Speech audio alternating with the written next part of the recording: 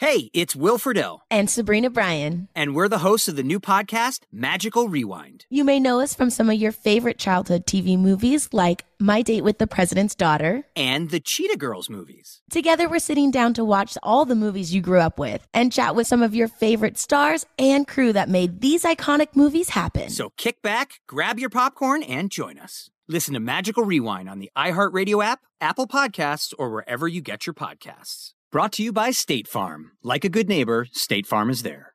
Tired of restless nights? At Leesa, we know good sleep is essential for mental, physical, and emotional health. From memory foam mattresses to hybrids that keep you cool all night long, Leesa's mattresses offer exceptional comfort and support with free delivery and 100 nights to try out your mattress in the comfort of your home. For a limited time, save up to $700 off select mattresses plus 2 free pillows. Go to leesa.com/iHeart for an additional $50 off mattresses and select goods. Exclusions apply. See leesa.com for more details. I'm Scott Weinberger, journalist and former deputy sheriff. In my new podcast series, Cold Blooded, I'm embedded in the cold case investigation into the death of firefighter Billy Halpern. Experience this investigation in a truly unique way, untangling secrets that may reveal the answers to not only one case, but almost a dozen. Listen to Cold Blooded, the Apollo Gym Murders on the iHeartRadio app, Apple Podcasts, or wherever you get your podcasts. Please be advised this story contains adult content and graphic language.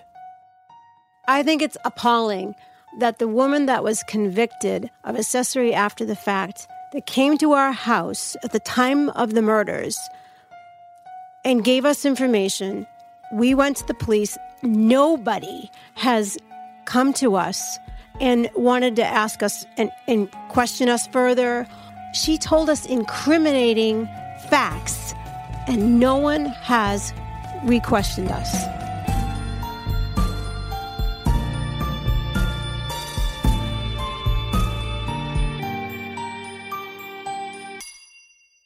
Welcome to Sleuth. I'm Linda Sawyer.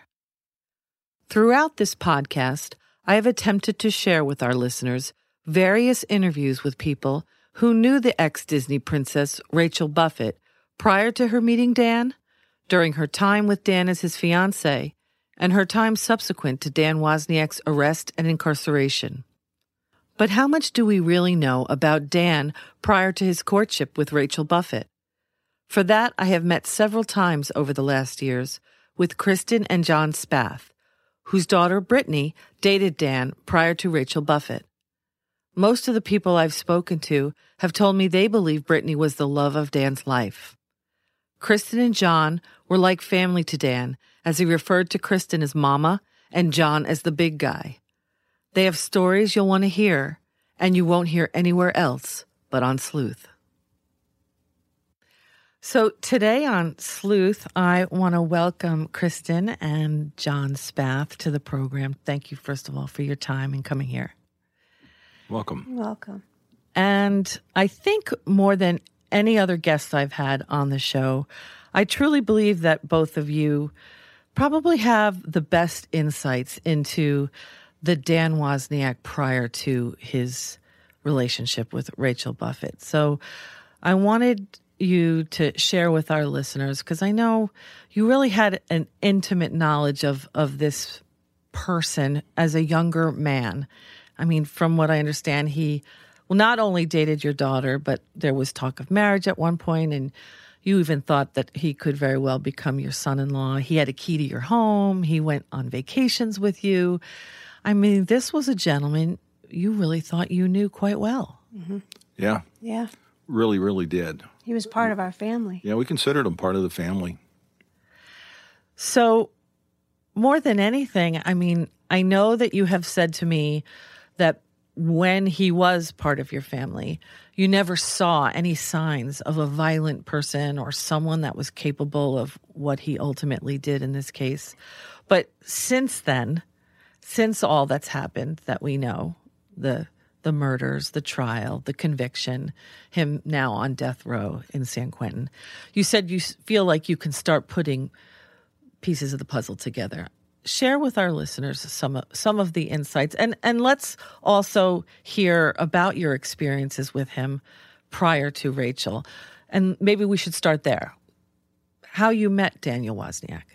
Actually, I think you met him before I did because he was at the Yes. rehearsals. Our daughter had joined the cast of a children's theater, Orange County Children's Theater, and it was Music Man.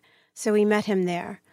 And your daughter had attended OSHA, right? You OSHA. moved from Massachusetts, from Boston, right? yes, so she could attend the High School of Performing Arts. Yes, that was a dream of hers.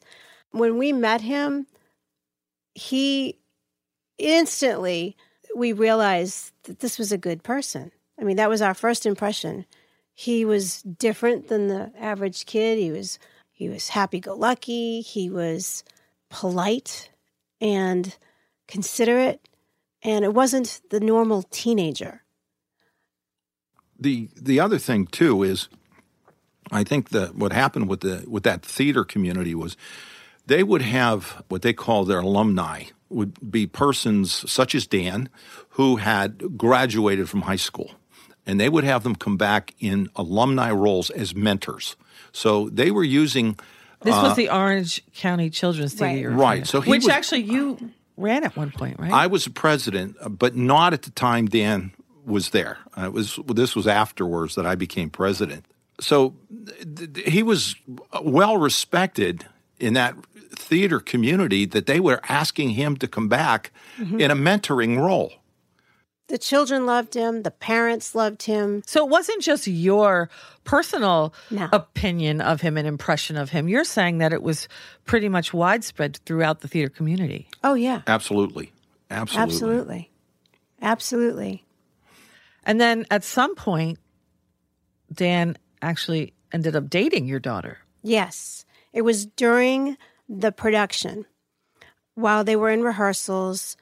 And interesting is when they started dating, he had asked her to keep it hush-hush because he didn't want it to interfere with the production because he had a love interest in the actual production. In the cast. In the cast.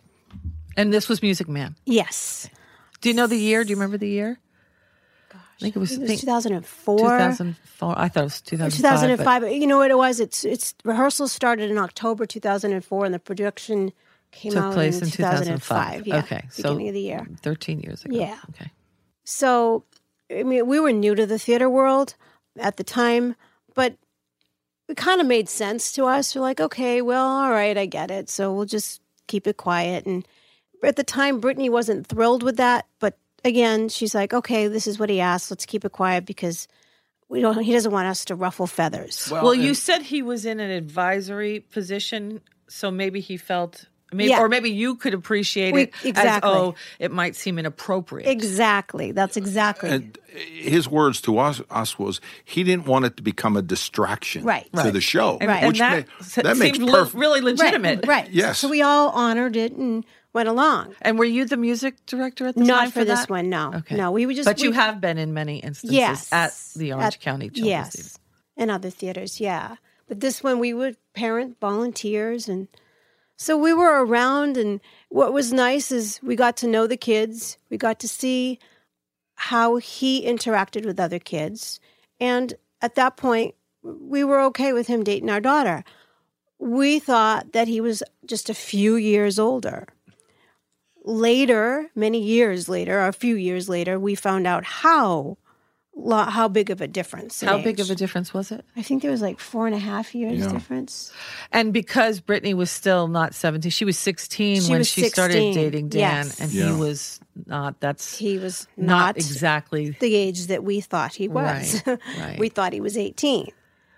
So, But you also said to me, I believe, at one point that all the mothers were a bit envious because they all wanted Dan to be dating their daughter. yeah. Which is pretty ironic. People would come up and say, "Oh, wow, you're lucky your daughter's dating him." And And she also, I think, gave him that same sense of pride because from what I understand, when she came into audition for the first time, and Brittany, your daughter, has an incredible voice, right? I mean, it's a larger-than-life voice, and she was a tiny little thing and with this booming, beautiful voice. And from what I understand, he was pretty proud because he was sort of in the audience while she was auditioning, right? yes, because he came up to me during the auditions and said, wow, your daughter's amazing.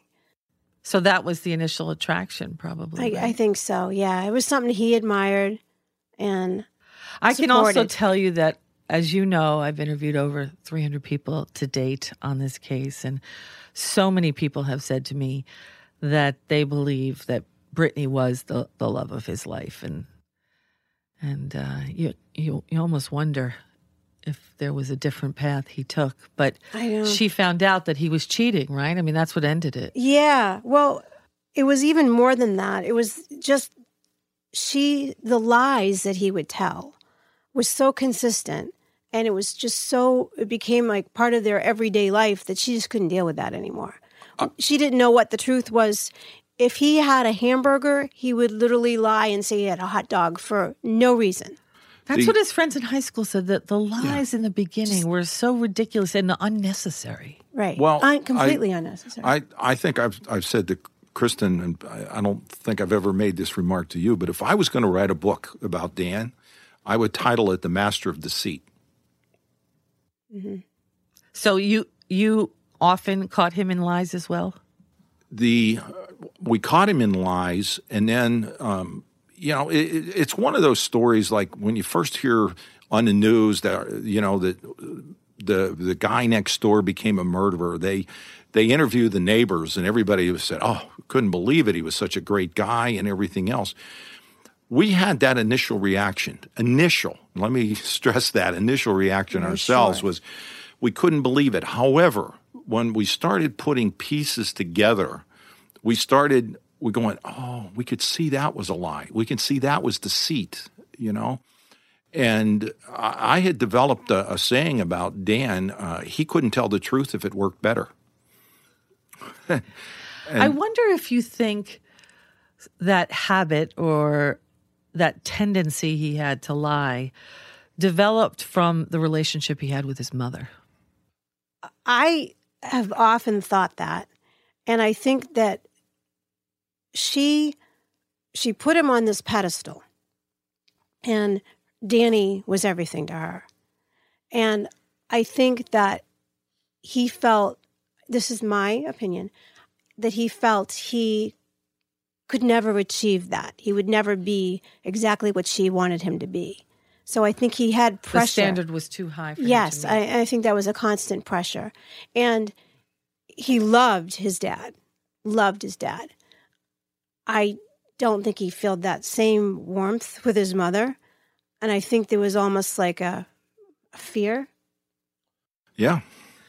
Well, the lying seemed to be predicated on the fact that there was no girl that was good enough in Marianne Wozniak's eyes for Dan. Absolutely. So he had to lie to see these girls, to even Brittany, who she had a relationship with you guys, right? I mean, you did share some time together as well as go on a vacation together. Yeah. Let's talk about that experience because it was quite telling. With Mom and Dad Wozniak, you're speaking. Yes. It was her sophomore year, and it was Dan's idea that we all take a cruise vacation together.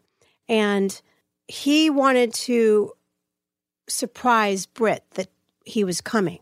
We just told Brittany that we were taking her on a cruise. And she was all sad because she was going to miss vacation week and not be with Dan because we were going on a family vacation when, in fact, Dan and his parents were coming.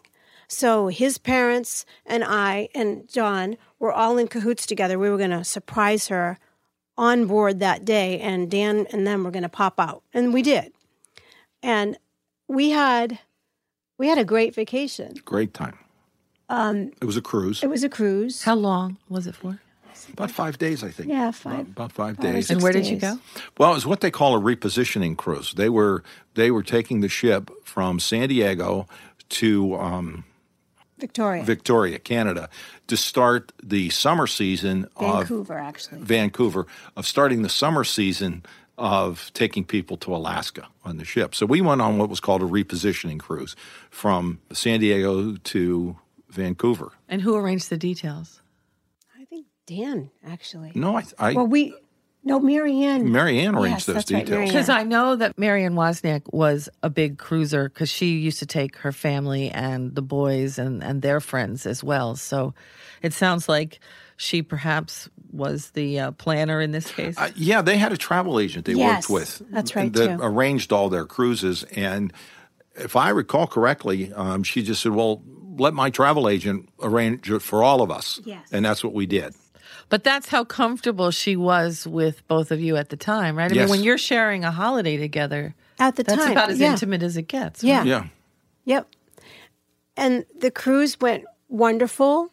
We had lots of fun until And then one day. we ended up, the cruise had ended. We were in Vancouver, Vancouver. spending the night. We had tickets to go see Tony and Maria's wedding. Yeah, we went all together to that. And it seemed like everybody had a great time. And that's a total group thing to engage Yeah. in. No, it was before that something had switched. right yeah, before that Right, event. right before bef- that. You You're had right. tea with her or something, right? Well, what happened is I think it's like the second to the last day of the cruise, her and I had gone to tea, just her and I. And we were talking about things, past times of mothers and special events in our child's life. And I happened to mention Brittany's Sweet 16, that we had taken her to New York City. And I said that was last year or something like that. It was just in conversation. So you put an age to her, Yes. a number. Never did I know that Dan it was a double lie. Dan had lied to us and made himself younger to us, and he had lied to his parents and made Brittany older. So it was a double lie that we had no clue. Wow. So that day, it revealed to Marianne Wozniak that Brittany was much younger than she thought. So the next day, So she's starting to think statutory rape, statutory I'm rape. sure, I'm sure. You know, if I may interrupt for a moment, we didn't know. All of a sudden, Marianne stopped talking to us for the rest of the cruise. Wow. But we didn't know why. we thought it was because Daryl had gotten sick and she was upset. Yeah. Because it was that much of a drastic shift. We were big playing shift. shuffleboard one day, and the next day, not speaking to us. She wasn't speaking to This us. is the day that we were getting off the So cruise. she thought you were in cahoots. She thought you knew. Yes. And if, let me fast forward quite a bit, okay? After Dan had been arrested and the trial didn't, he was Sitting still in in Orange county County jail. Right. Because he was there for 5 years before the Yes, trial. Right. we ran into Dan's mother and father at a show, a theater show, and she hadn't spoken to us in years. She hadn't. No. No, and she broke down. She apologized. Wait, And she she- came over to you and broke Yes, down? she says, I am so sorry. She says, I didn't know, and that's when she explained what she knew about the lie and deceit from Dan to me. we had no idea. And But, how simple would it have been? I'm sorry to interrupt. But how simple would it have been to say, as an adult to two other adults, I didn't know this, and this disturbs me. This bothers me, the age difference, and I was told one thing by my son.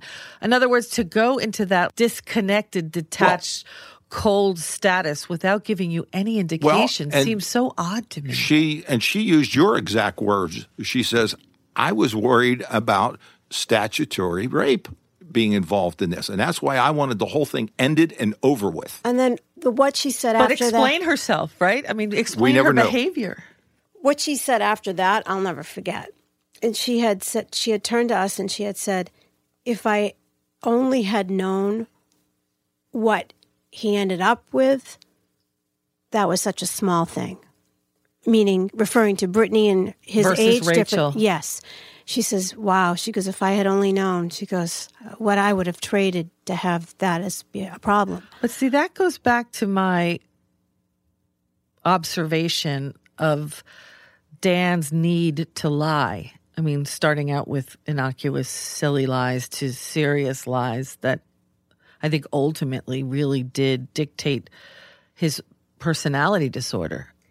And it had to do with having to lie to her all the time. And I remember him telling me several times, he says, my mother has never liked anybody that I've dated and never will. He says, no one will ever be good enough. And you know what? That's exactly the same thing that Tim Wozniak said to me when I interviewed him about his girlfriends. Wow. I mean, at some point, you have to give your kids space to breathe. I think you even told me once when Dan was in your presence that the phone would just be ringing off the hook from her, that she would call sometimes 100 times a day. And he would try to ignore, but then would lie if he was in a place where she wouldn't want him to be. Well, part of that, looking back now, from the Master of Deceit, is that he would say it was his mother. But I often wondered if he had some other girls dangling on the side that, right. He never showed us his phone and said, this is my mother. Right. He would always just say, oh, it's my mother again. She won't leave me alone. But didn't you also say that Brittany had experiences when she'd call there and that Marion was very cold to her and wouldn't allow her to connect with Daniel? The whole time they were dating, I think she went over there maybe once or twice at the most. Because she felt so uncomfortable? Because she was not allowed. She wasn't allowed? No. Wasn't allowed. After the cruise, there was times like we tried to talk to Marianne and say, hey, what's going on? Can we talk about this? We would call, she would hang up. We would call, hang up. She blocked. On you guys, she would blocked hang up? all of our phones, our cell phones, our house phone, Brittany's phone. She blocked us. We weren't allowed to talk to her. Couldn't communicate. I mean, I have to say I've known you guys now for nearly 3 years. And I mean, you guys couldn't be nicer, educated, lovely people to be around, and with a lot of integrity. I can't understand how she wouldn't have just said, I want to sit down and talk to you both and tell you what's on my mind, tell you what I'm feeling, my concerns, because then you at least had the information to go from there. Right. And as a mother, I would have welcomed that. It takes a village. I would have welcomed a mother saying, hey, I don't know, do you not know that my son is this old? Right. So it seems like it would have been such a simple way to handle it versus all this questioning and being in the dark and then, of course, the lies and probably feeling like, is there something wrong with us or is it Brittany or what? I mean, we sat for years wondering, and then finally that day that we saw her, it was revealed to us. But way too late. Way too late. Yeah. Yep. One of the lies of Dan or let me say this, one of what I believe to be one of Dan's lies was every year on Christmas Eve, we have a big open house at our house. And there's a lot of people that would come that would be in the entertainment industry, musicians, singers, and so forth. And it would be almost an open mic night at our house on Christmas Eve. And everybody would be singing and everything else. And I can remember Christmas Eve, Dan said, well, I can't come until 11 o'clock. I have to be with my mother and my dad. My mother requires that I attend a family function. And I sort of thought that was a little bit odd because, once your children reach that age, you got to start releasing. You can't control and say, well, you're going to be here, And looking back now, I don't know if that was a restriction Marianne placed on him or if he was going somewhere else on his own accord and just using her as an excuse. I know that from what I understand from cousins and other people that were at events like that in the Wozniak clan, that he was very much a big part of whatever family-oriented events they did attend. I mean, he was someone that did magic tricks for them and sang for them. And Tim did also share with me that she was very particular, especially she was a very religious woman, and especially at something like a Christmas holiday. I could almost see her laying the edict, laying down the law that this is what you had to attend. She had the same thing about Mass every Sunday and then the family dinner. I mean, they had structure when it came to a religious type event. So in that regard, I almost think that he might have been telling the truth in that respect. Well, there was a lot. I'm sorry, I jumped on you. There was a lot of things that stipulations that Marianne would put that came into play with the breakdown, I say, of Brittany and Dan's relationship. And one being I'm going to say about a year and a half into their dating period, all of a sudden he says, my mom says that we're seeing too much of each other, and I can only see you, I think it was 3 days a week. I think it was less than that. Or 2 days a week or something. Yeah. There had to be almost like appointments. Was this before the cruise? No, after. After. This was like the beginning of the end for Brittany and Dan. And so all of a sudden it was just having to jump through this hoop and jump through this hoop. And there's more stipulations and more rules. And you can't call the house. You can't do this. We can only see you a couple times a week. And that's where, now in retrospect, we look back and we go, okay, was it all Marianne? Was there other girls? Combination. Was it just another second life he was living? I mean, it sounds almost as if the only way he could escape that was to live a second life. I mean, absolutely. And become other people for himself. I mean, just to... And I think he lived multiple lives. I don't think that he had a life. I think there was a life with mom and dad. There was a life with Brittany and us. And then I think there's a third and fourth life, too. The bad boy life. Absolutely. Absolutely. Right. At the time, we didn't think that. And that's where I think the personality disorder develops Absolutely. from there. You know, the shuffling, the lying, the shifting, the changing of who you are depending on who you're with. And then, ultimately the drugs, but we'll get into that. I know that, John, you've told me that Dan and you spoke and there was this conversation that if anything ever happened to you, God forbid, that Dan said he would take care of Kristen. He obviously felt a very special bond with you, Kristen. And I think in many ways looked to you as more of a mother figure that he felt he could be himself around. Yep. He always called me Mama. And he said, I was more of a mother to him than his own mother. And he would say that so often. He would come to me for advice. He always called John the big guy. And I think he viewed him as a dad, but he loved his dad so much that he created the big guy was his way of saying dad, because he didn't want to lose. He did care for Daryl, his father, deeply. Loved him, everybody loved said him. that when Daryl would show up at the theater for shows, he always made, because Daryl walked with a cane, Yep. and he always made sure that he was comfortable and his seating was They never adequate. they never missed a performance. Like Daryl was, or both of them, but A proud especially papa. Yeah, especially Daryl. In fact, Dan had already made the remark to me that he hated the way his mother treated his father. Absolutely. That was one thing I've heard that bothered that him. she was the one that ruled the roost there. Yep, absolutely. Didn't he even, when you had that cruise, didn't you see him at some point and he said something along the lines of, I'm sorry, she's not herself today, or trying to apologize for her behavior and cover up for it? Yep. Yep. And when we sat at that Tony and Maria's, or Tony and Tina, whatever it was, the theater. Tony and Tina's wedding. Daryl even apologized and made excuses because her behavior was just so horrible. They were both uncomfortable. He was embarrassed. Both Dan and Daryl were uncomfortable and embarrassed. I think that you even talked about the way he was with you and the way he could be himself around you. He was there for you in some pretty dark times in your life, especially when your dad got very sick. Yep. One thing that always stood out in my mind and is something he said to me one day, and I had always said, you're always so happy, because he always had a smile. Everybody that ever knew him, I don't think many people saw him not smiling. And he goes, I'm like a clown. He goes, it's all on the outside, but the inside is unhappy.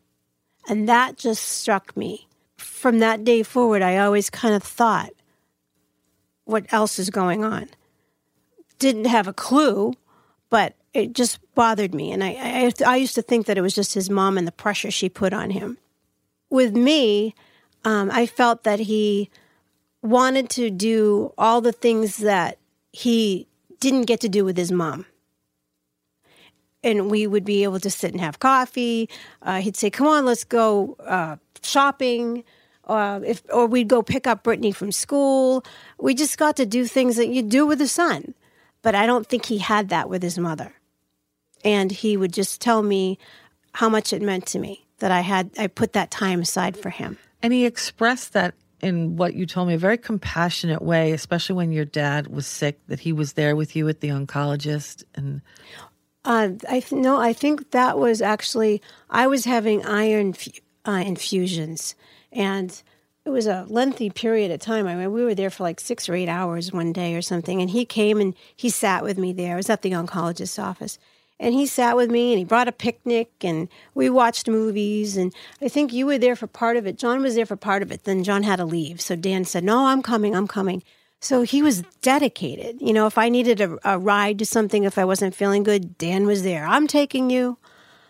Just like a son would do. Absolutely. Well, was he dating Brittany at the time? Yeah. One of the things that I haven't shared with a lot of people is that at one time, my father, made a remark to me saying, I know I never have to worry about your mother as long as you're alive. And that's a big compliment for a father to give to a son, okay? And I never expressed that in words, but for a period of time, I felt the same way about Dan, where when I would see how he acted with Kristen, that a mother-son relationship going just seemed so healthy and so good and so generous. And he was in your heart. He was in my heart, yeah.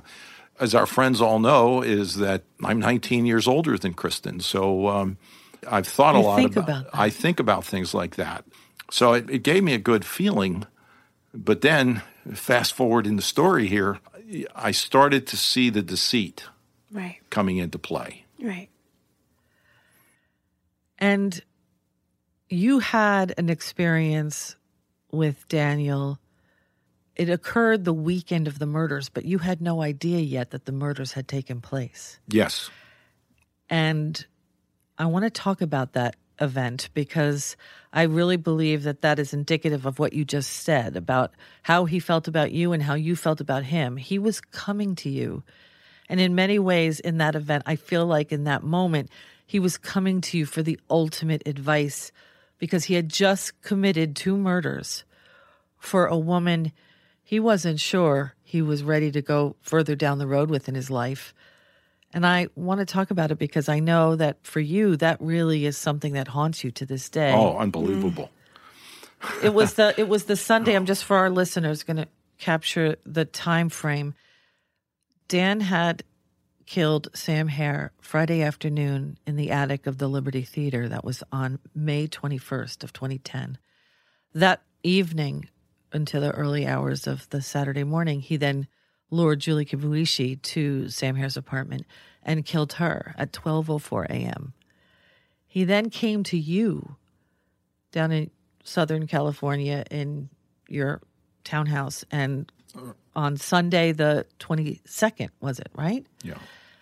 And I think Brittany and Kristen, you were up in San Francisco, right? She was auditioning for American Idol? No, she was auditioning for a show. She had gotten a call back for a theater show. Okay. Yeah, so we had gone up there for the weekend. And so he knew you were away, and he Yes. wanted to speak to you alone. Mm-hmm. He called us, actually. He called Brittany and I and said, hey, I know you guys aren't around. He goes, but is Dad around? I'm going to... The big guy. The big guy. His big guy around. I'm going to go have dinner with him. I want to have dinner with him. I says, yeah, give him a call. He's around. And so take us back to that time. Well, Dan called me, and he said, hey, big guy, I understand Mom and Brittany are out of town, and you're batching it this weekend. He says, what do you say I stop by, we'll have a couple cigars and put some steaks on the grill? And I said, yeah, it's great. And it's not, I mean, this was not a surprise. He and I had done this before, this kind of thing. So I... You'd have lunch with him often, Sure, right? sure. So he came down to the house that evening, and we had steak. Again, the same weekend of the murders. Yeah. And, of course... No, I'm not. I didn't know any of this, of course you know. Not. But the conversation, we went on. We talked about some things in general, and then it came down to the conversation of being about he was having second thoughts about getting married. It was almost, he was saying to me, he was explaining that he almost didn't feel strong enough, that he was too weak to call the wedding off, that he didn't know what to do. He was someone that didn't like confrontation. Yes. Absolutely. And he said to me that he was wrestling with this all. And he admired you so much because you would always take the bull by the horns and fix whatever problems your family had, and you'd face anything you had to do that. And I think he was looking for that kind of strength. Well, actually, we had another conversation about that very thing at one time. But that night, I said to him, and I used a phrase, I said, Dan, it is a lot easier to get married than it is unmarried. And meaning, you get into a marriage, you have children and everything else. You know, think about this, Dan. Before you're going on, you need to think about that. And we left it at that. We left the conversation at that.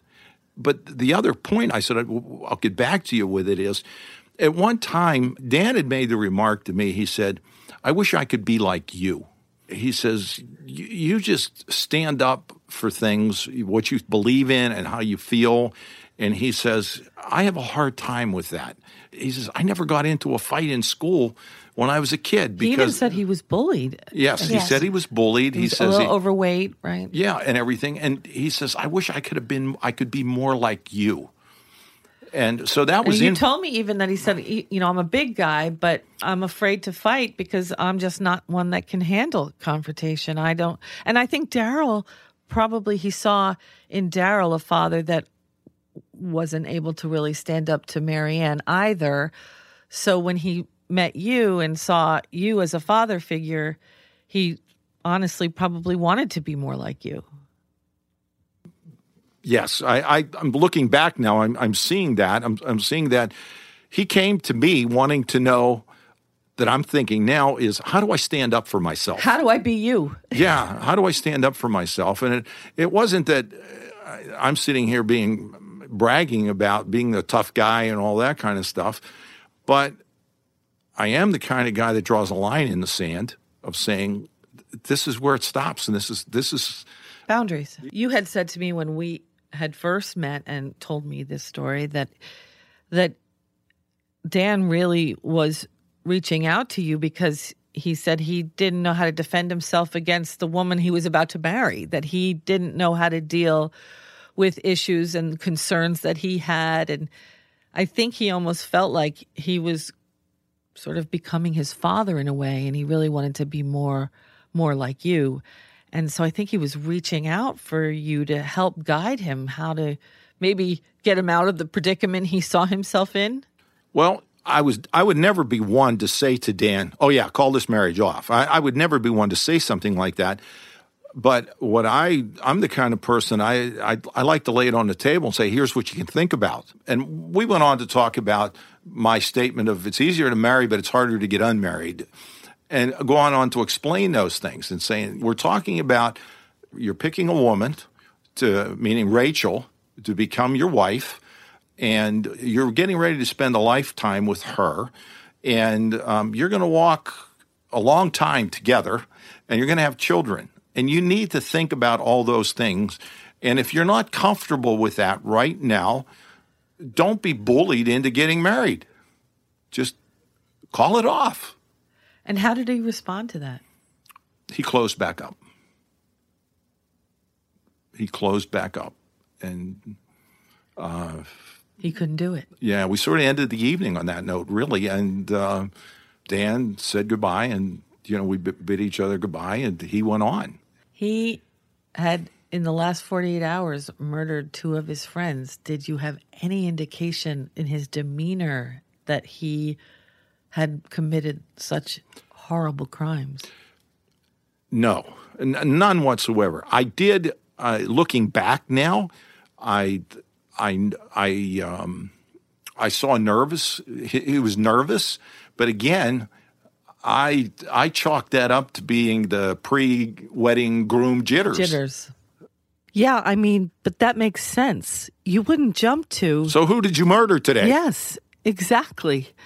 I mean, totally illogical that you would go there. What did you both feel when you finally did hear what he had done that weekend? Well, Well, first of all, we heard about it before it really hit the news.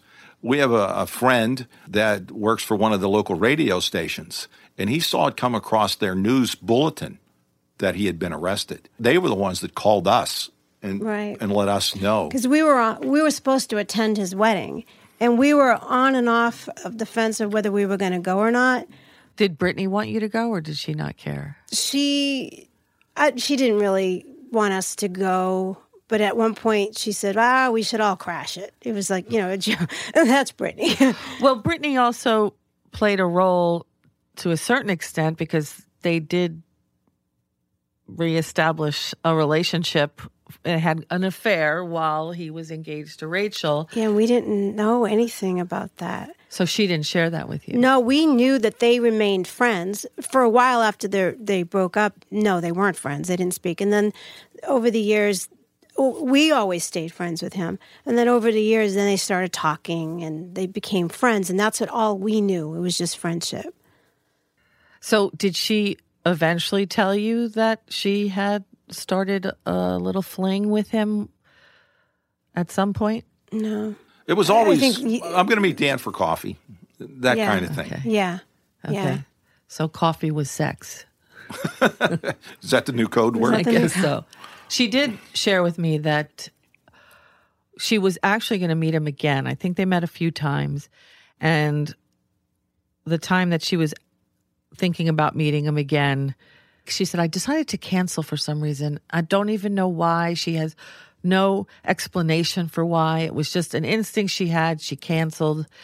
And she said it was maybe a few days later that she found out he was arrested for murdering these people. And she said, I'll never forget. I was at a nail salon and I excused myself and went into the bathroom and threw up. I just couldn't believe that I had ever been with this person and then back with this person again. And but again, it's the same thing with Dan coming to see you the weekend of the murders. I mean, you don't imagine, you don't jump to, Dan's nervous because he just killed two of his friends and chopped their bodies up in the attic of the theater he performed in. It's so surreal that how could you imagine, right? We were obviously in disbelief for the longest time. And I'm going to jump forward.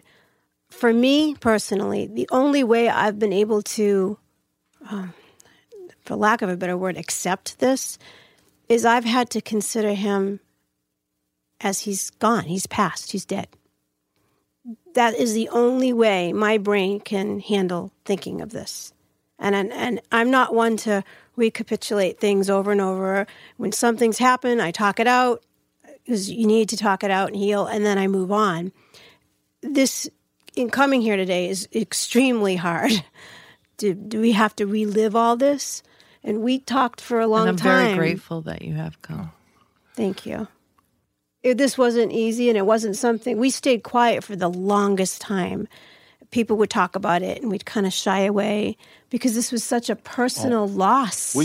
But you did have another experience with visitors, unexpected visitors. Yes. That prompted you to go to the police. You did finally say, it's time, we have to talk to someone, an authority, because of our concerns. Right. And I'd like to share with our listeners now that event, which took place, it was the Saturday after Dan was arrested. Dan was arrested Wednesday evening for accessory after the fact because the Costa Mesa police believed that Sam was on the run and Dan was covering up for him and helping him. And then by the next afternoon, Dan had himself confessed to the murders of killing both Sam and Julie. That Saturday, you had a knock on your door.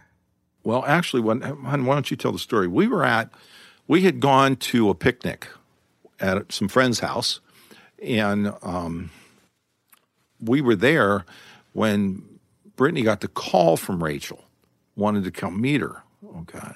And she was going to come to our house, and we said, you're not meeting anyone alone right now, because we didn't know where all these cards were going to play out, so to speak. You knew that Dan was arrested. And Yes. And you knew that there was murders involved. Right. Yes. And I'm sorry. And one of our conditions that we accepted the invitation to that picnic was everybody there was in the theater community. And we accepted that we are not going to talk about Dan. Right. At that, because we didn't want to go unless everybody was on the same board. We're not discussing this. It hurts too much. Quiet. And because those people also knew how close you were to him, right? Yeah, Right. and one of the things we've done during this whole period of time is we maintained a very low profile on even knowing Dan. And it's not that we were denying it. We were not a couple that wanted to rush to fame, where everybody heard us talk and everybody heard us, we knew Dan and we knew better than that. Like all of a sudden it was a competition of some Yeah, kind? and we saw this happening and we went, oh my gosh, we can't believe it's turning into this circus. It was too hurtful for us. This was a thing that caused us pain. I mean, you really did believe that Brittany was going to be married to him and he was going to be in your family. Yeah. And after they broke up, we considered him a good friend. He still made the effort to be involved in your life. Yeah, we saw him all the time. But even the times when Brittany and him were no longer speaking, he was still calling us. And why did you continue that relationship? Because I always felt like he was a son. You loved him. Yeah, absolutely. Yeah. Do you still love him? I've never given that thought. I mean, he has a place in my heart. I can't give you an honest answer. I don't love the person he's turned into. I don't love anything that he's done. Maybe this is a good time I love the Dan that he was. Maybe this is a good time to read the Mother's Day card he sent you. I got this card, and this card caused me so much pain. I went for a good year. After I got this card, one of the first things I did is I ran and talked to my pastor, that at the time lived across the street. And I said, I don't know what to do. I don't know what to do. Here's the card. This card, incidentally, came to Kristen the very first Mother's Day that Dan was in jail. Once he was incarcerated. He sent this from Orange County Jail to Kristen. Yeah. It says, Happy Mother's Day, Mama. Sorry it's been so long since writing, but I wanted you to know that you're loved. You've given me some of the best memories anyone could ever ask for. I love you, and I think of you all often. You are always in my prayers and in my heart.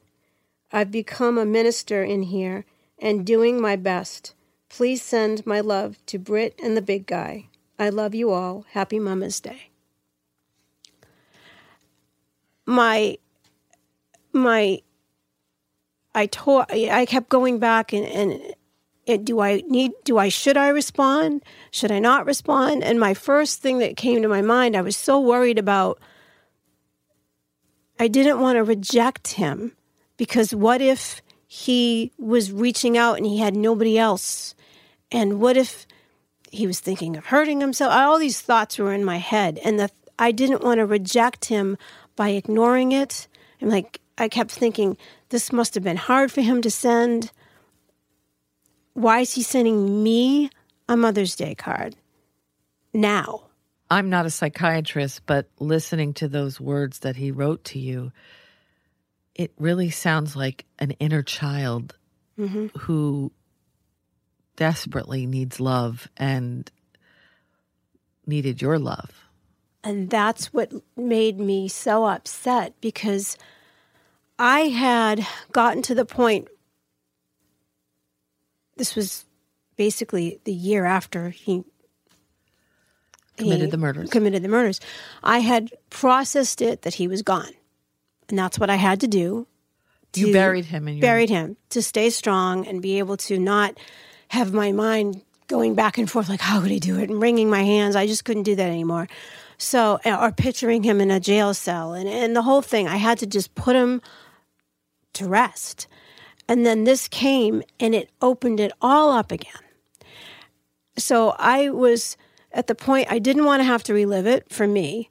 But then I'm thinking, oh my gosh, I have a responsibility because he's reaching out. What do I do? So because that's you when also have a huge heart, and you remember the young man that you loved.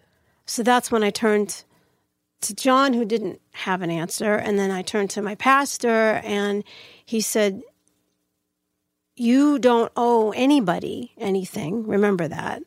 And you have to do what's best for you. And at that point, it was just let it be. And so you never responded to no, but I couldn't bring it to myself to throw it away. Part of our thing in this is at the very time is I saw it myself personally as another step of Dan's manipulation of people. Isn't it interesting? Like, I'm listening to it and I'm feeling a little choked up for you. Mm-hmm. And yet then the male perception goes to the Dan that he has become, right? Which is the manipulation and the deceit. Yeah, I took it as, here I am, I'm stuck here, but I want you to feel sorry for me. And I have I believe now that I see Dan for what he really is. Really? Yeah. And do you feel duped by Dan? Oh, absolutely. Yeah. Absolutely. Yeah. And I am one that I have no words that I could use to defend Dan. No. And it's not a matter of resentment at all. It's a matter of my eyes have been opened. Right. It's funny. I think you've grown into that position because about a year and a half ago, I believe I put you at the table with the four women of the trial, of Dan's trial. We all had dinner together. And I remember there was a bit of a divide in the conversation because she obviously felt very strongly that Dan is where he's supposed to be, which I think I don't think there's really any disagreement about. No, none. No. Right. But we were trying to explain, and of course it was more you guys than it was me, but I had also had so many interviews at that point where I felt like the explanation is that Dan had such low self-esteem and he wasn't capable of ever standing up for himself, and he was always searching for love so desperately that this woman who was calling the shots in this relationship got him to a point where he was he was basically a puppet in this scenario, and she was more of the mastermind. That's the impression I had at the time, given all the interviews I've done, and you both agreed with that analysis because of who you knew. I mean, I think you were still trying to hold on to the person that you knew. Right. But I think with time now, you're starting to see it as, again, like you said, a manipulation, and maybe even manipulated you guys to a certain extent. Oh, yeah. Right? Because you're starting to put more of the pieces of the puzzle together and recognizing that no matter who manipulates you or no matter who calls the shots in a relationship, it still doesn't mean that you have to get to the point where you're killing people. Right. To sustain some kind of a relationship or to please someone to the point where they're going on the honeymoon cruise that they want and they don't have to work for a living. I mean, it's absurd. One of the conversations we started was about Rachel's visit to Brittany. We started that, but one of the things in that was the Rachel sat and made fun of Dan about how body odor and things like that. And one of the things that I find that when we first met Dan, he was groomed impeccably. Okay, he was groomed impeccably.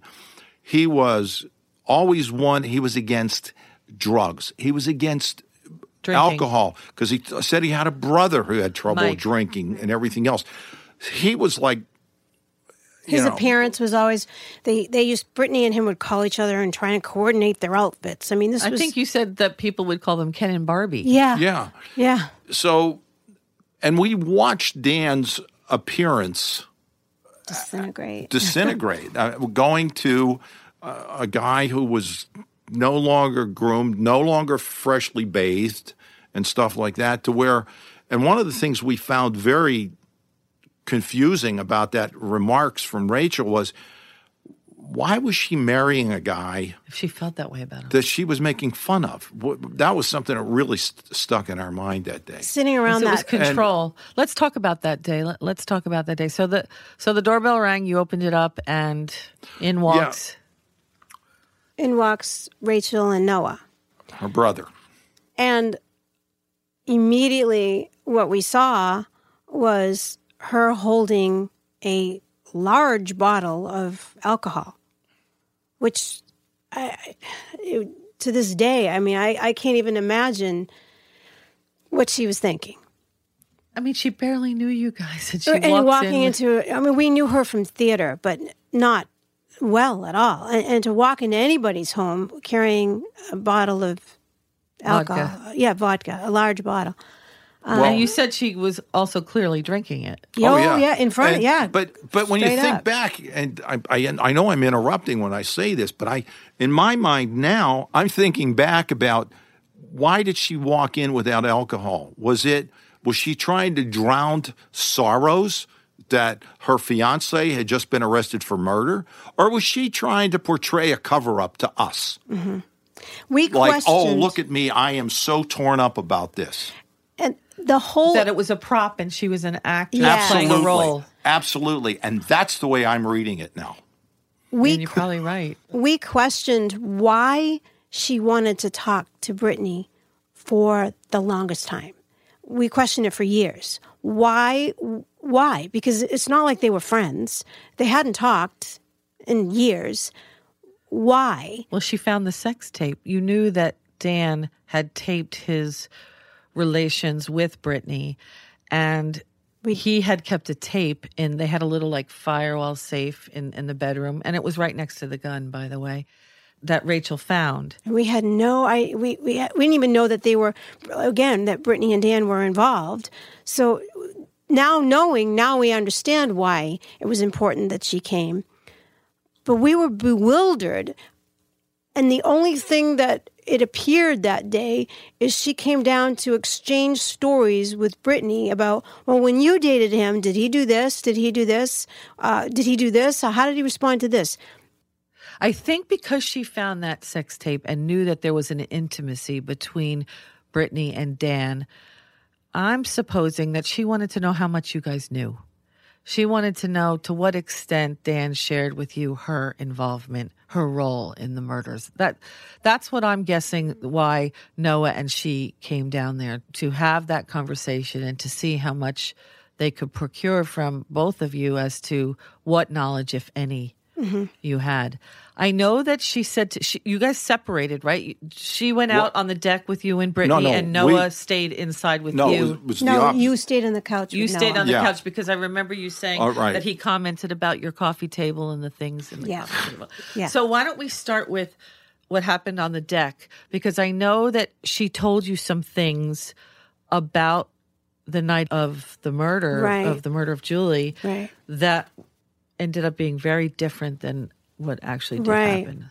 Well, like I said, they were comparing things that he had done in the relationship and all that. And then she mentioned she was tired after the show. She was hanging out, playing on the computer in bed. And she said that Dan went in to take a shower. Here's where she said that he went in to take a shower and he had told her that, this is after the fact, she talked to him after he was arrested, he had told her that he had climbed out the window. And that's how he had gone to commit. Dan could have no more fit through that window, but go ahead. So that was said that night. And then... And she told you she was in bed with her computer. Right, with her computer. So then, fast forward, and I think it was the next day, I'm not sure if it was the next day or the day after, Brittany had gotten a text from Rachel, and the text had said, everything I told you was a lie, so disregard it all. So complete confusion. Like Incidentally, She also told you before you share, John, what you're going to say. You had told me that Rachel also shared with you that Sam Hare had owed them money. Yes. And that is why Dan had Sam's ATM card and PIN number, because Sam gave it to him. Right. Exactly. Yes. And clearly that is not even remotely what the case really was.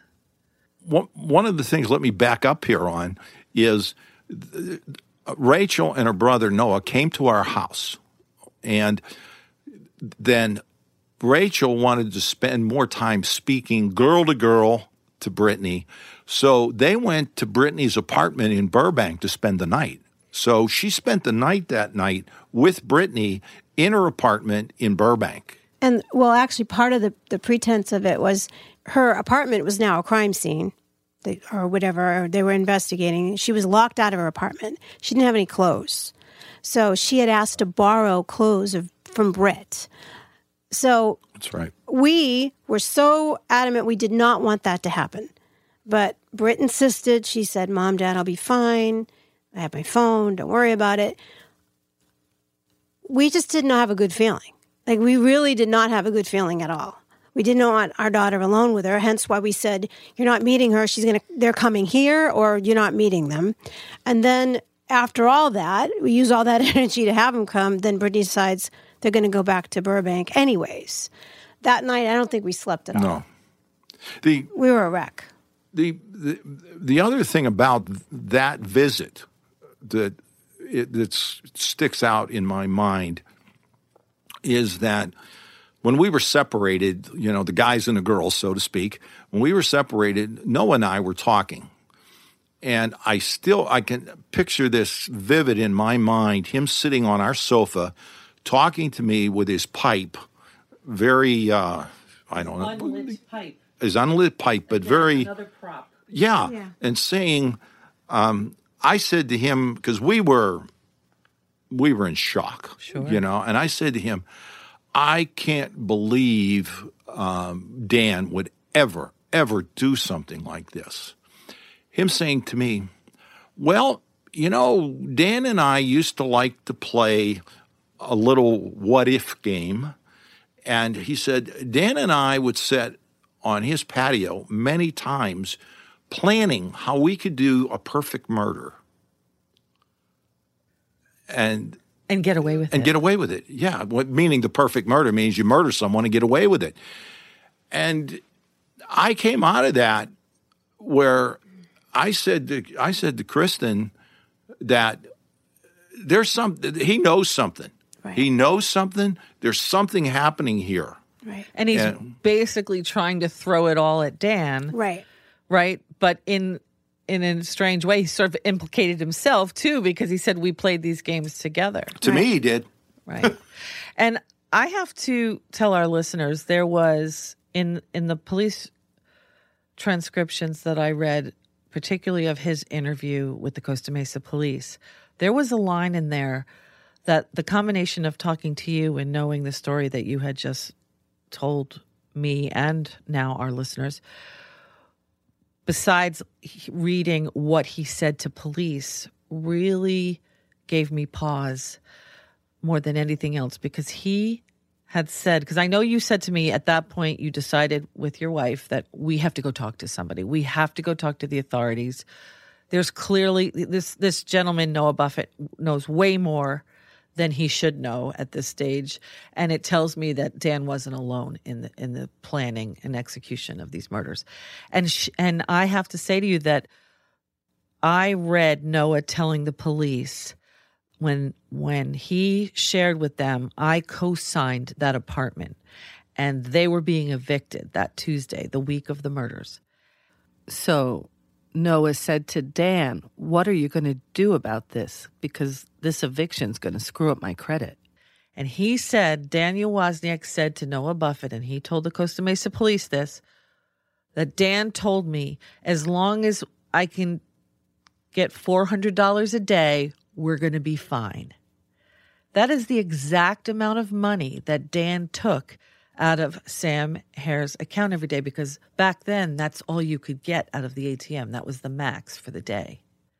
So the fact that Noah is telling the police when interviewed that he had that conversation with Dan and that he suggested the exact number that was being taken out of Sam's account every day tells me he knew it all. Right.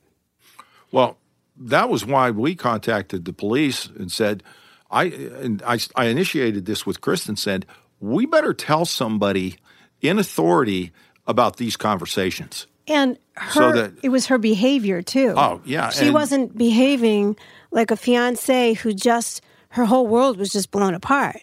She was drinking and laughing and ridiculing him.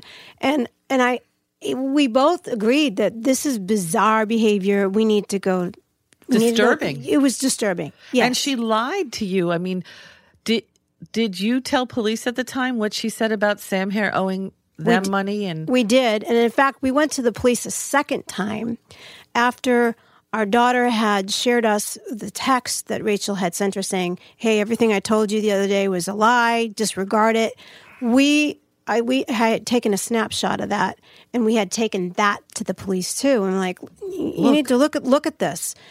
There's something going on. Did anything come of those and interviews? We questioned why nothing.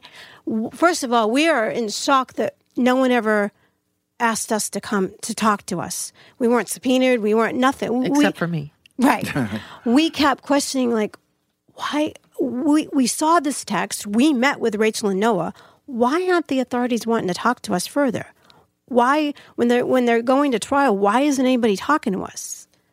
It has bothered us for years. Because I really do believe that, and the way it played out was that the DA's office was looking to get Dan and Dan alone at that point. I mean, they wanted their guy, and they didn't want to muck up the waters with the potential of it being more than one person. They felt like that could be possibly a mitigating factor in their pursuit for death. And it seems like there was the sense of turning away from others involved. I mean, I asked the Costa Mesa police most specifically why they didn't pursue charges with Noah. And they said because he convinced Rachel to do the voice stress test.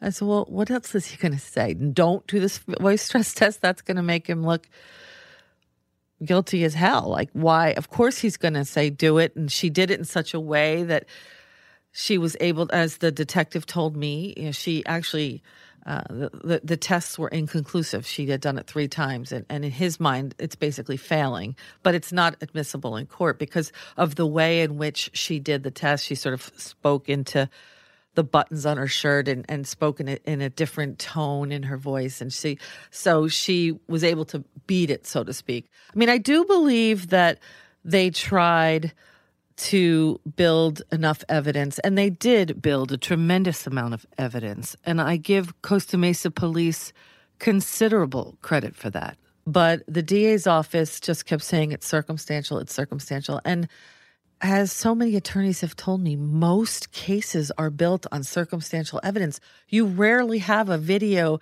of the perpetrator shooting the victim, right? Or whatever the crime is. You rarely have any recording of the event, right? So most cases are built on circumstantial. But the one time I did sit with him, this is the prosecutor, Matt Murphy, he told me I don't appreciate or understand OC jurors, that you just never know which way it could go, because if someone like Rachel were introduced as a mastermind, because that's what I said to him. I said, after all these interviews I've done, it's my belief that she was the mastermind here. And he basically dismissed me like I was a fool. And that's when he explained to me that he said, you don't appreciate that they could have seen that as a mitigating factor. Well, I said, you had a confession. You had a guy pulling his hair out of his head saying he enjoyed cutting Sam Hare's head off and laughing with this insidious laugh. I mean, you had everything you needed to pursue death, right? I just don't understand why we had to frame Rachel in such a way that maybe she helped the police in solving the crime with introducing the evidence in the case.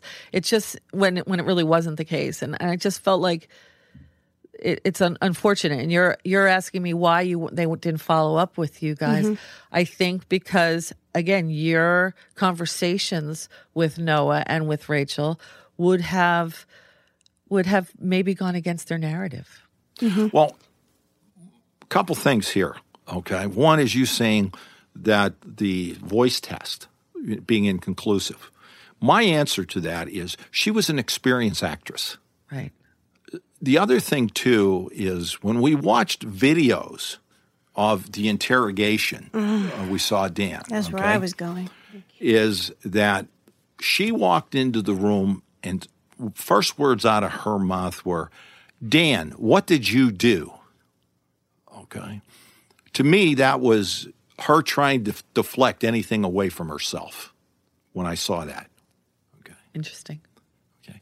Secondly is I saw during the interview process at times Dan running his fingers, his hands through his hair. That was a surefire clue to knowing Dan that was a lie. Right. He always did that when he was lying. He had certain So that was tells. a tell. Absolutely. Telltale sign he was lying. That interview we watched, and I don't believe he was telling them the truth through most of it. The laugh that he did, that was not a real laugh. That was fake. That was an act. I'm going to go for the insanity plea. That was an act. And to add to your point, Tim told me, and so did Bob Castillo and a bunch of other people, Kathleen Comfort, a bunch of cousins and friends close to the Wozniak family, said Dan never touched a gun in his life. Dan never went shooting with his father like Tim did. Dan had never touched that gun before these murders took place. Mm-hmm. And it has always been my gut feeling that he didn't do this alone. I don't think he had it in him to do it alone. But he's taking the fall. He's taking the fall. For everyone. No, it's not that I don't think. In my gut, I believe that he's taking the fall for other people. Well, he's keeping everyone else out of it. Absolutely. Yeah. We're not saying that he didn't do it. He didn't do it. Right. I mean, I think he believe, just didn't do it alone. Yeah, absolutely. I believe he was probably the principal actor. Absolutely. But as he always was. Yeah, right. Yeah. He was always the lead. He was always the lead. Yeah. The other thing is sort of like I'm flashing back to my conversation with Noah is about, the ability to be able to do the murders, and they talked about the games and everything else. But another part of that conversation was Noah knew exactly where Dan got the knives and so forth from that he used in the mutilation of the bodies. And he goes, oh, yeah, they come out of a shed, and I knew where that shed was and all that. It was the shed behind his house. Right. Yeah. Behind Noah's apartment. And we questioned, well, if Dan was arrested, how does he know? How does he know that fact? He didn't talk to him. The guy was put in jail. When did Noah get the chance to go through all those details? And that conversation, once again, for our listeners, happened the Saturday after Dan was arrested. And did you tell the police that? Yes. Yes. And what did they say? I had never been in a police interview before, interviewed by police, okay? And we were separated by that. Come on, John. Talk about that other life you have. Thinking about that interview right now is I think they were very careful not to lead me anywhere in that questioning. When I look back at it now, they would ask, they would say, tell me what you saw. Tell me what you heard. Now, at times, I might make a statement, and they would say, so we understand, is this what you're saying? That kind of thing. Right. But there was never they were trying to groom something. I never got that feeling in that interview with them that they were trying to groom me to say something that they wanted. Never. So then when you did share with them, though, the conversations that you had with Noah, particularly about where the tools came from, for the dismemberment, where they came from, did you feel like you could ask them? Is that something he would have known if he Could he have learned that from you guys, or you couldn't feel like you could ask them questions? I don't know if it was they never gave me a feeling that I couldn't ask them something. It was more of a feeling of tell us what you know. Tell us what we're listening to you, kind of thing. So I never got the feeling they were trying to. But do you feel like they didn't do anything with it after? Or absolutely.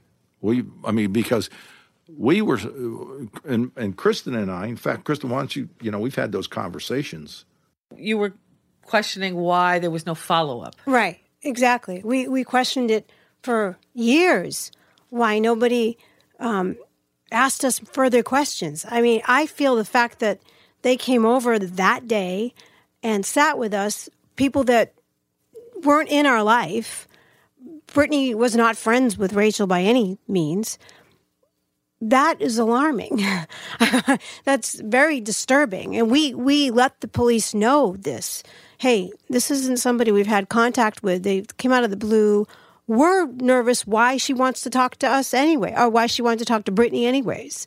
This is alarming to us. It does make you question. I think it's appalling that the woman that was convicted of accessory after the fact, that came to our house at the time of the murders and gave us information, we went to the police. Nobody has come to us and wanted to ask us and question us further.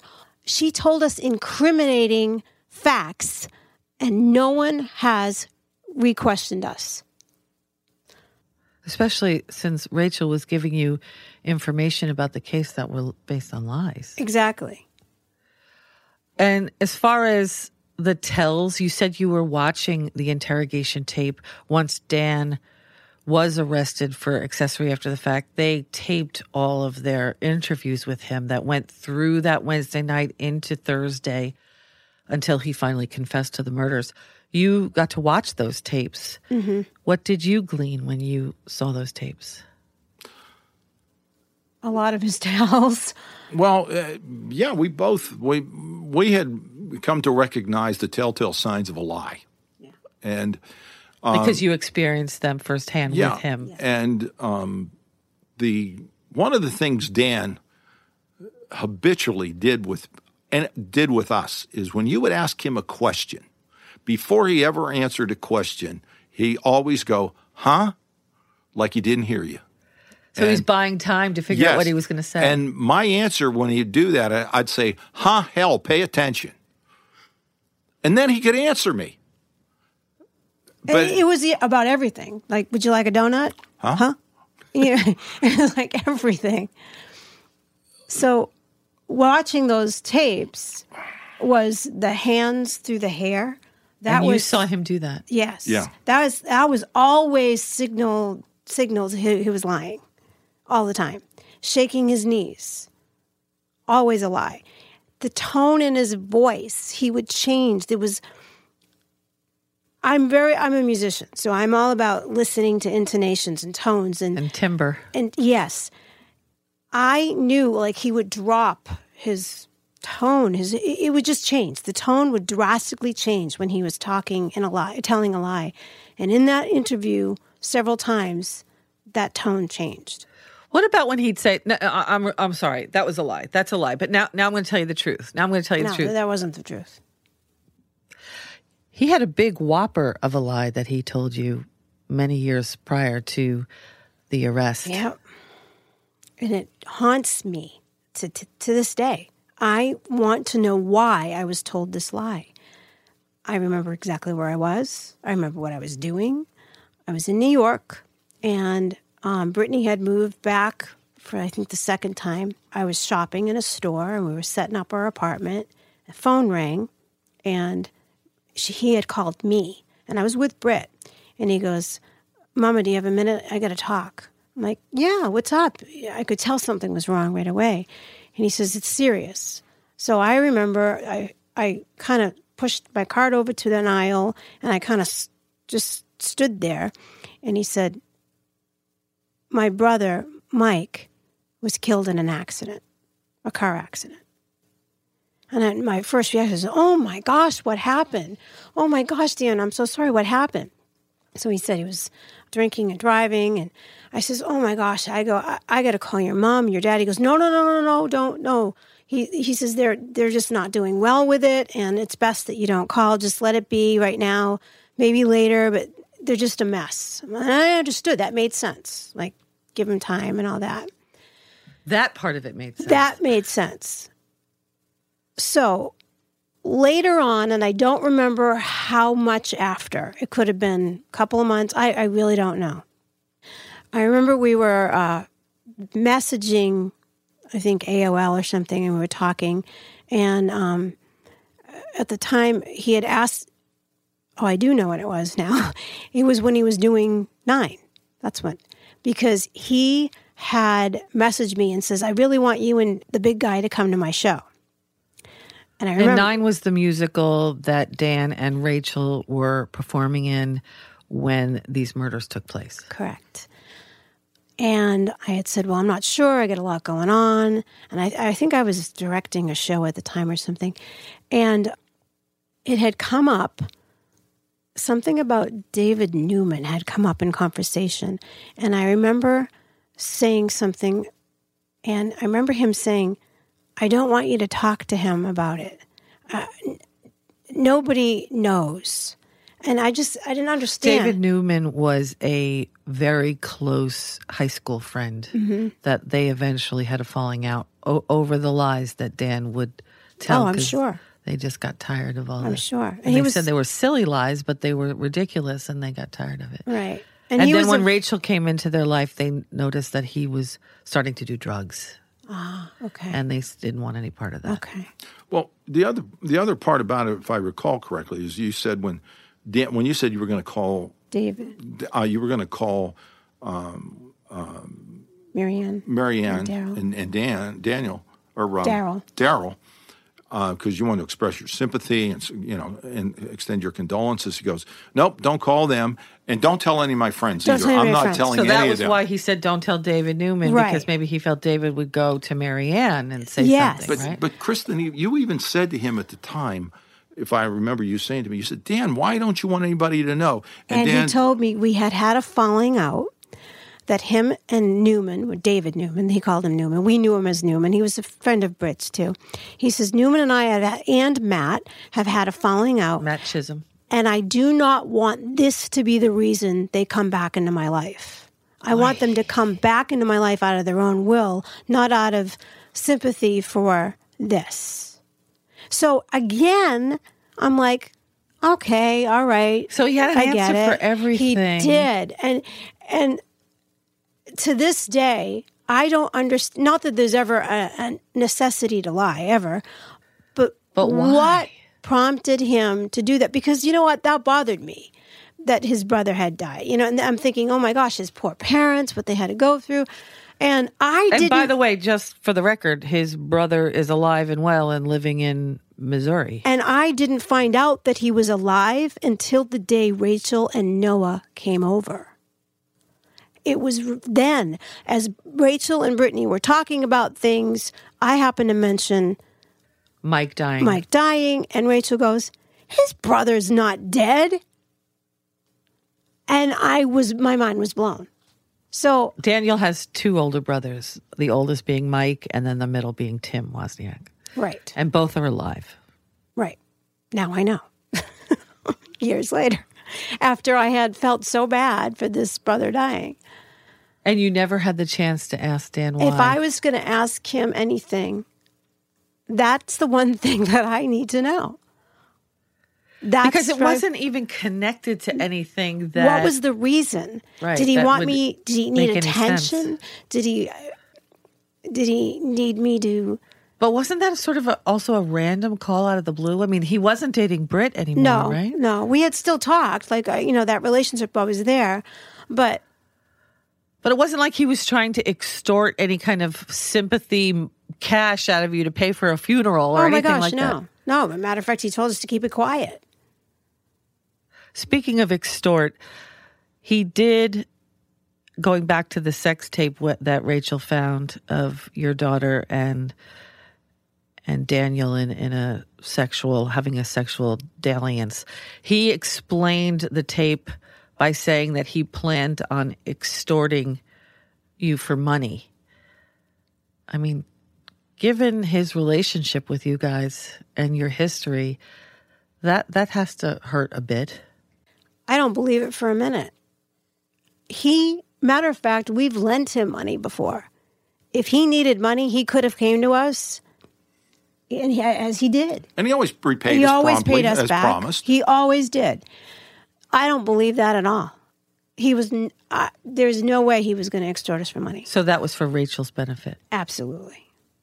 And as for Rachel Buffett, do you feel that she is ever going to properly be charged in this case and face the consequences of her true role in these murders?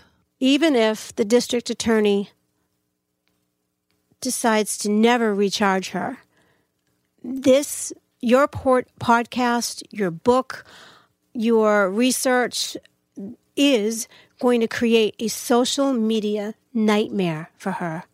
That from here forward, anybody that ever meets her, comes in contact, is going to know who she is, know what she's about, and know her true character. And you're never going to view her the way she wants to be viewed. So once again, I believe the two of you, of all the guests I've had on Sleuth, knew Dan the best prior to his life with Rachel.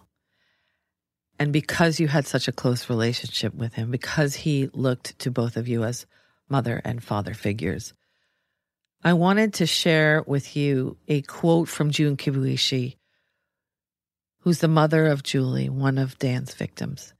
And she spoke in open court on sentencing day, right before the judge was going to impose his death penalty sentence on Daniel. And I want to recite this to you because soon after you sent me a text, and they're eerily similar. So with that, June spoke and directed this comment to Daniel Wozniak in court. On May 22nd, 2010, you took my beautiful, caring daughter's precious life to cover up your heinous crime for a pathetic reason, for wanting money for your wedding. For 6 years and 4 months, I have sat behind you every time I came to court, watching you come out and smile for the cameras and the audience, enjoying being the center of attention. You show no remorse and no guilt for taking my beautiful, loving daughter away from us. And now I'd like to follow up with the text, Kristen, that you had sent to me. I believe it was almost that same day after court convened. The video footage of yesterday shows the real Dan to me, the one I now know. He is so aware of the camera and is most likely not even comprehending the moment he's in because he's playing a role to that camera. I don't think he's ever lived an honest moment in his life. He's always aware of others viewing him, and he craves that audience. I now see this with opened eyes. Mm-hmm. I kind of get chills when I read that. Mm-hmm. Tell me how you feel. That has,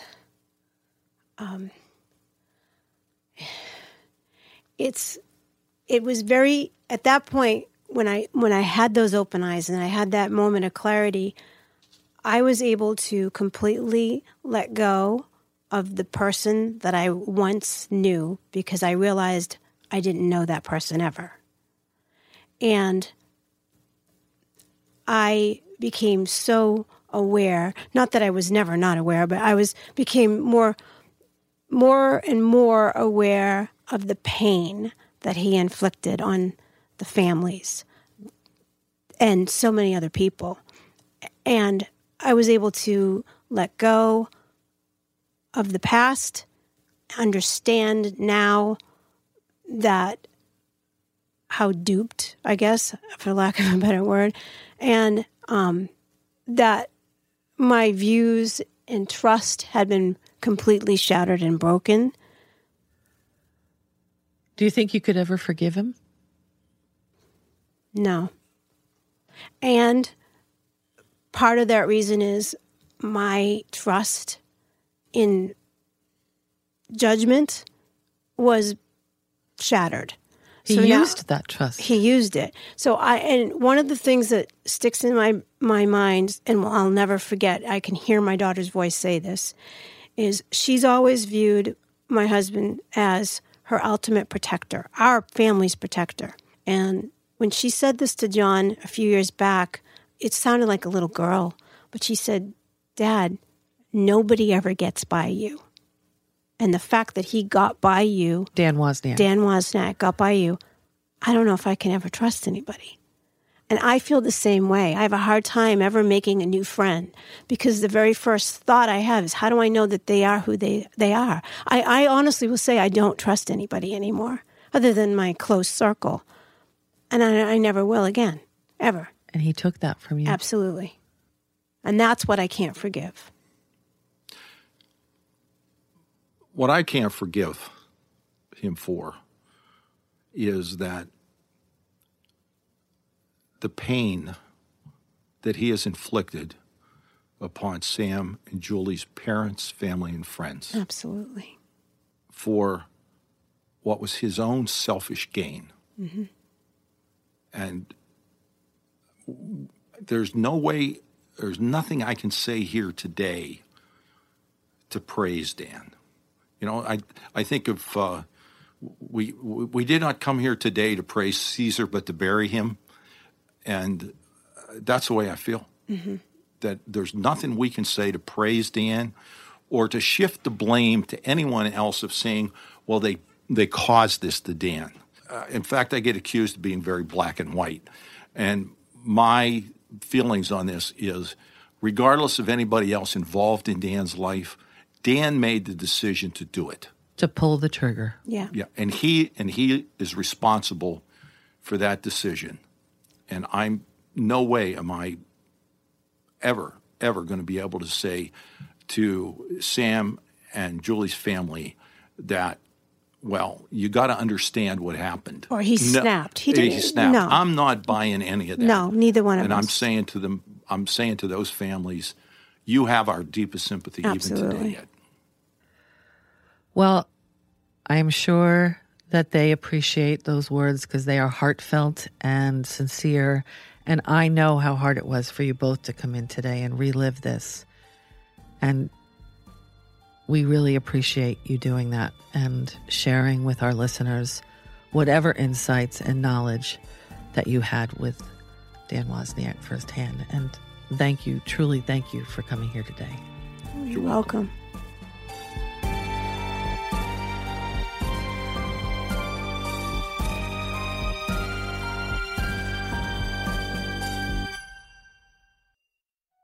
Coming up on Sleuth, Dr. Vonda Pelto comes to our studio. Dr. Pelto has a unique psychological perspective on the mind of a murderer, given her career history as a shrink to some of the most famous serial killers in our history. Her office was a jail cell in the Los Angeles Men's County Jail, and just a few of her many daily clients included the likes of Charles Manson, the Freeway Killers, and the Hillside Stranglers. Tune in to hear the good doctor share her psychoanalysis along with her professional analogies, comparing her former murderous client's behavior with that of what she defines as Daniel Wozniak's behavioral disorder, which manifested once he met Rachel Buffett. If you enjoyed this episode of Sleuth, share it with a friend, and be sure to leave a rating or review. Follow Sleuth on iHeartRadio or subscribe wherever you listen to podcasts so that you never miss an episode. Good sleep should come naturally, and with the new Natural Hybrid mattress, it can. A collaboration between Lisa and West Elm, the Natural Hybrid is expertly crafted from natural latex, natural wool, and certified safe foams to elevate your sleep sanctuary and support a greener tomorrow. Plus, every purchase helps fuel Lisa's work with shelters and those in need. Don't put off a good night's sleep any longer. Get a Lisa mattress today for a sound sleep tonight. Visit lisa.com/iHeart. That's LEESA.com/iHeart. I'm Scott Weinberger, journalist and former deputy sheriff. In my new podcast series, Cold Blooded, I'm embedded in the cold case investigation into the death of firefighter Billy Halpern. Experience this investigation in a truly unique way, untangling secrets that may reveal the answers to not only one case, but almost a dozen. Listen to Cold Blooded, the Apollo Gym Murders on the iHeartRadio app, Apple Podcasts, or wherever you get your podcasts. Hi guys, Nancy Grace here, host of podcast Crime Stories with Nancy Grace. I've dedicated my life to fighting crime and helping crime victims. For a decade, I prosecuted violent felonies. Every day is a mission. Every day is a chance to stop crime and keep one more person safe. Listen to Crime Stories with Nancy Grace on the iHeartRadio app, Apple Podcasts, or wherever you get your podcast.